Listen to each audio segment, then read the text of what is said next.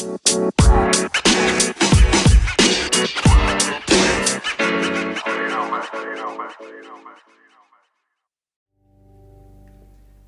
with blood in the water, and it ended with parents shrieking over the death of their firstborn child. And in between, there were frogs and lice and flies and dead animals and boils and hail and locusts and darkness that swallowed up the entire land. No one knows for sure how long it lasted, 5 months, 9 months, perhaps even a year. But regardless of how long it did last, it was way too long. By the time death visited the majority of Egyptian households, the people, even Pharaoh himself, they were weary of the whole mess. They just wanted it to finally be over. And that meant it was time for the people of Israel, who had been living in their land as slaves, to get out. Let's pick up the story in Exodus chapter 12, verse 31. During the night, Pharaoh summoned Moses and Aaron and said, "Up, leave my people, you and the Israelites. Go, worship the Lord as you have requested. Take your flocks and herds as you have said, and go, and also bless me." The Egyptians urged the people to hurry and leave the country, for otherwise, they said, "We will all die." Out is exactly what the Israelites wanted to be. They were sick and tired of working from sun up to sundown under the scorching sun in the watchful eye of abusive and oppressive slave masters. This is the moment they had been waiting for since Moses and Aaron arrived with their rah-rah speech about a new life in a land flowing with milk and honey. Been a long wait. Well, not really. It hadn't been that long. Matter of fact, at the most, it had been a year, but when you're suffering, any amount of waiting feels like a long time, right? It hadn't been that long, but it was longer than they hoped. And change always is, or usually is. To move from the place where you are to the place that you want to be usually takes longer than you anticipate or want it to be. Rarely does a marriage or a troubled marriage turn around overnight. Or a rebellious child decide to obey after one good talking to. Or a bad habit give up without a fight. It takes time before things get better. And oftentimes, as we saw last week, things tend to get worse before they get better. And this can be discouraging. It was certainly discouraging to the Israelites. Listen again to a passage we read last week, Exodus chapter 6, verse 9. Moses reported this to the Israelites, but they did not listen to him because of their discouragement and harsh labor. But here's what the Exodus story impresses upon us. What God promises, God delivers. God promised to deliver the Israelites from Egyptian captivity, and he did. Exodus chapter 12, verse 40. Now the length of time the Israelite people lived in Egypt was 430 years. And at the end of the 430 years, to the very day, all the Lord's divisions left Egypt. In the same way, you can trust that God will lead you out of whatever bondage you may be in this morning to a better life, but it won't be easy.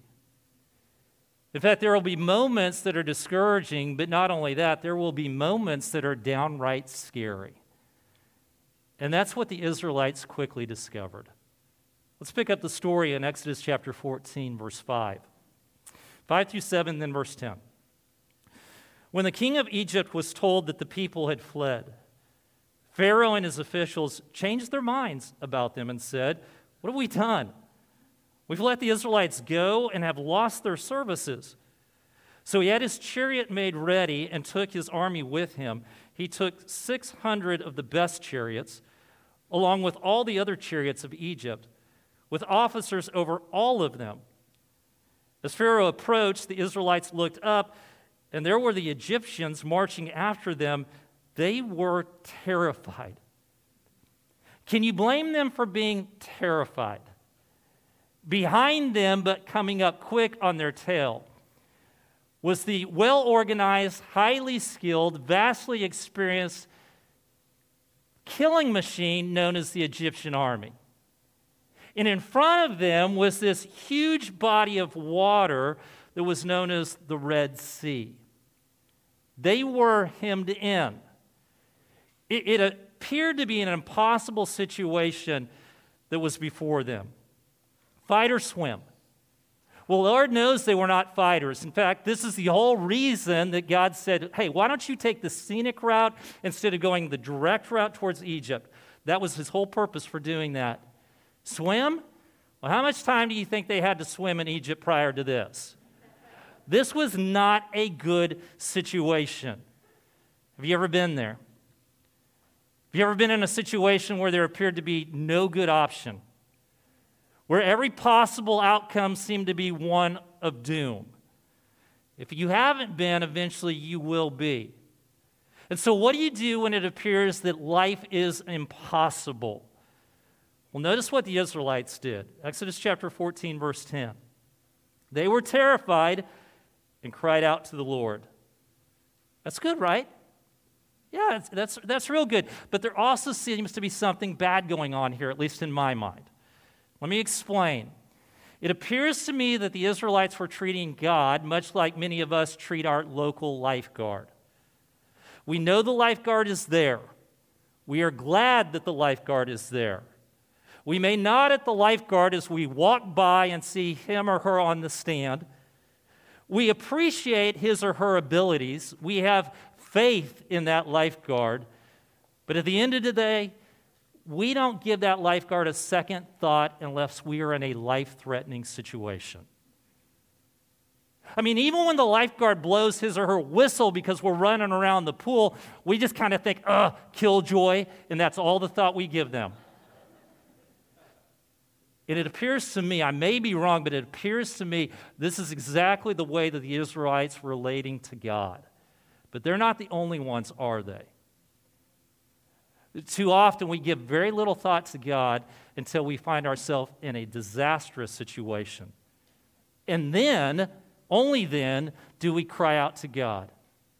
In those moments, that's when we decide to cry out to God. I forgot, Lord, that I've got a test today. Save me.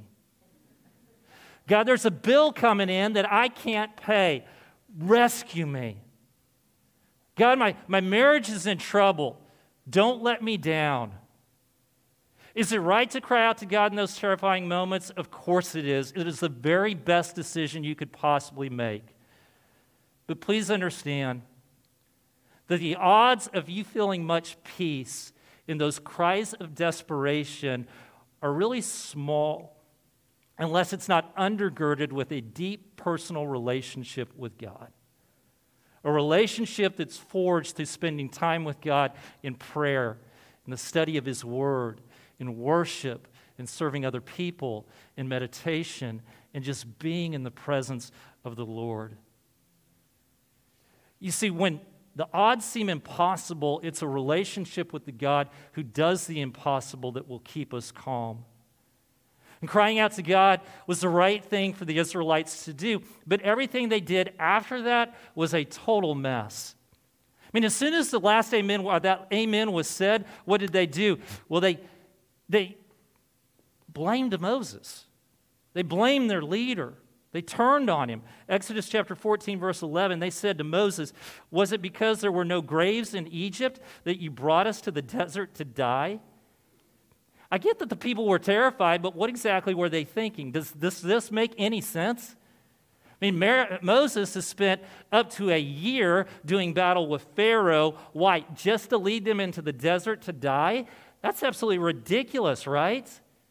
You know, we can see that, but that's where fear without faith quickly leads us, to thinking, if not accusing others of nefarious motives. Moses' motives were not wrong. He only did what God asked him to do. This was God's plan. God is the one that led the Israelites to this place where they were now boxed in. And if you are here this morning and you feel like you are now boxed in by some situation in your life, please know this: you may be in the exact place that God wants you to be. It's not a fun place to be.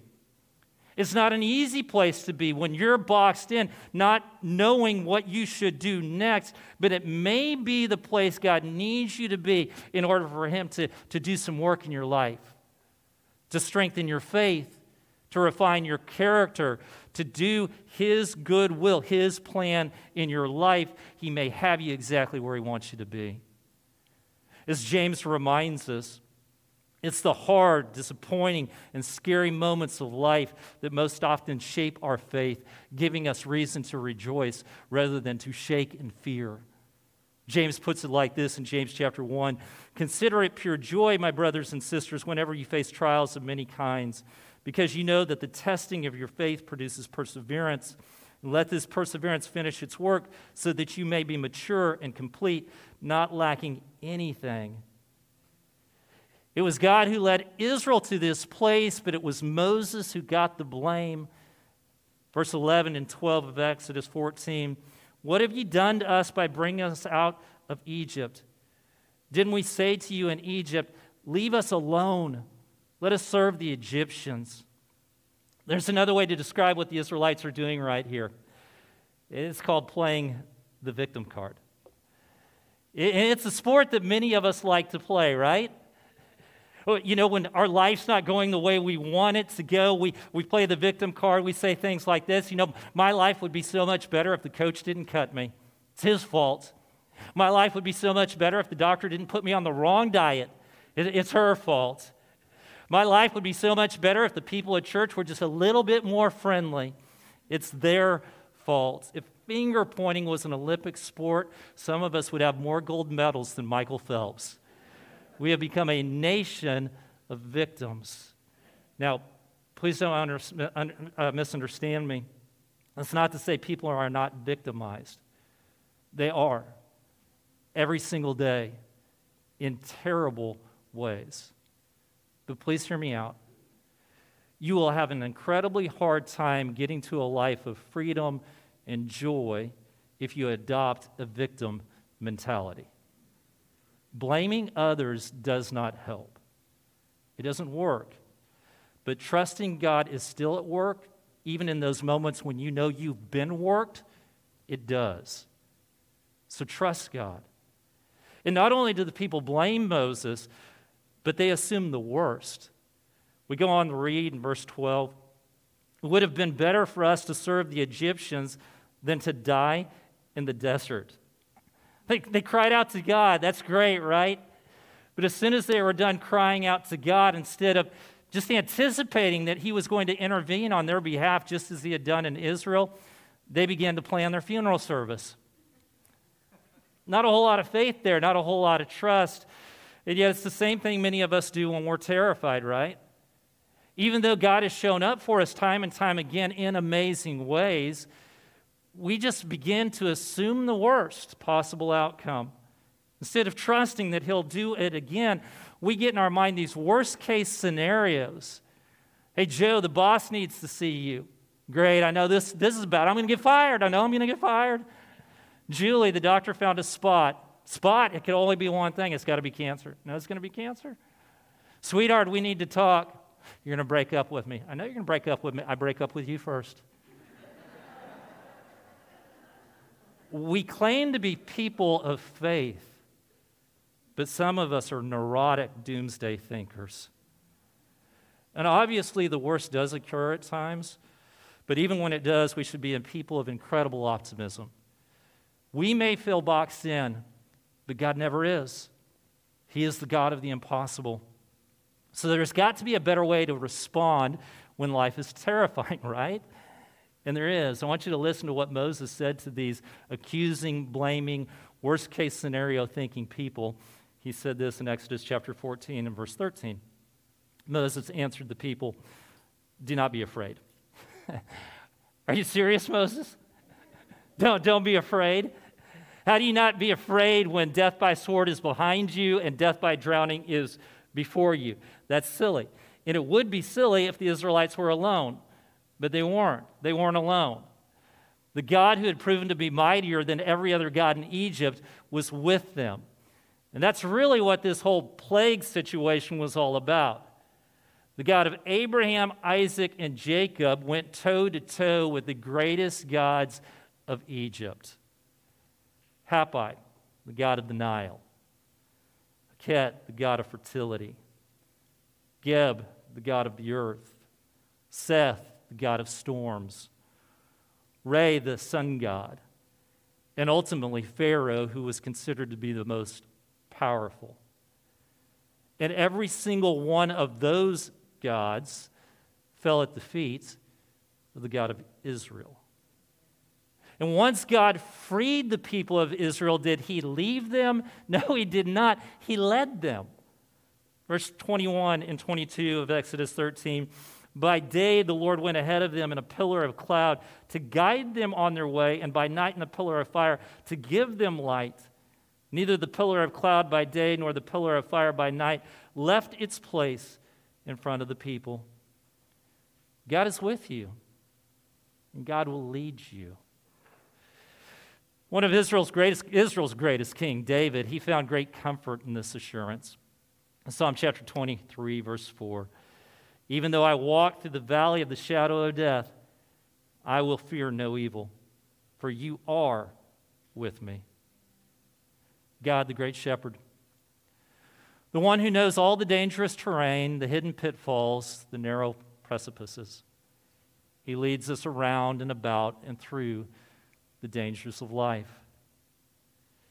And we can be confident because God's got us. And centuries later, Jesus offered this exact same assurance to those who felt boxed in by limited resources. Jesus, looking out at the crowd who was for the most part poor, spoke these words. So do not worry, saying, what shall we eat? What shall we drink? What shall we wear? For the pagans run after all these things, and your heavenly Father knows that you need them. But seek first the kingdom and his righteousness, and all these things will be given to you as well. God never leaves us, but the question is, are we following him? If not, if we're not following him, you can be sure that panic and then most likely poor decisions will be quick to follow. But if we're truly following him, then we can rest calmly, anticipating that God's going to lead us. He's going to show us the way to a better life. You know what's interesting to me is that just days prior to this moment, that these Israelites are trembling, they just courageously marched out of Egypt. I want you to listen to Exodus 13, verse 18. The Israelites went up out of Egypt ready for battle. They sound tough in this moment, don't they? They just march right out of Egypt. Hey, we're ready for battle. They're ready to take on anyone, confident that they can defeat anyone who stands in their way. But they weren't. And God knew it. God knew they had more fear than they did have faith. He knew that if they faced some type of opposition, most likely they would want to run back from the place from where they came. And so we read in verse 17 and 18 of Exodus 13, when Pharaoh let the people go, God did not lead them on the road through the Philistine country, though that was shorter. For God said if they face war, they might change their minds and return to Egypt. God may have kept them out of the war, but he led them to this dead end, right? He led them to this place where they were boxed in.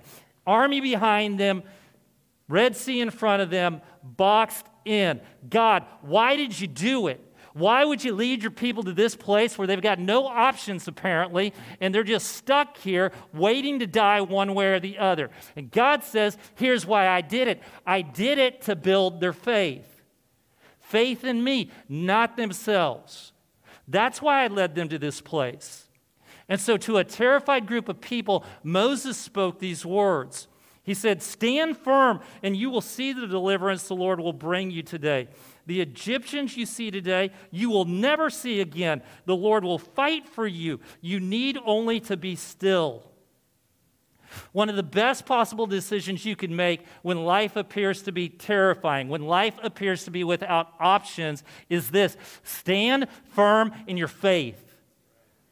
Stand firm in your faith. Don't cower to your fear. Don't give in to the enemy. Don't give up on moving forward into the better life that you desire. You stand firm in your faith and you be still.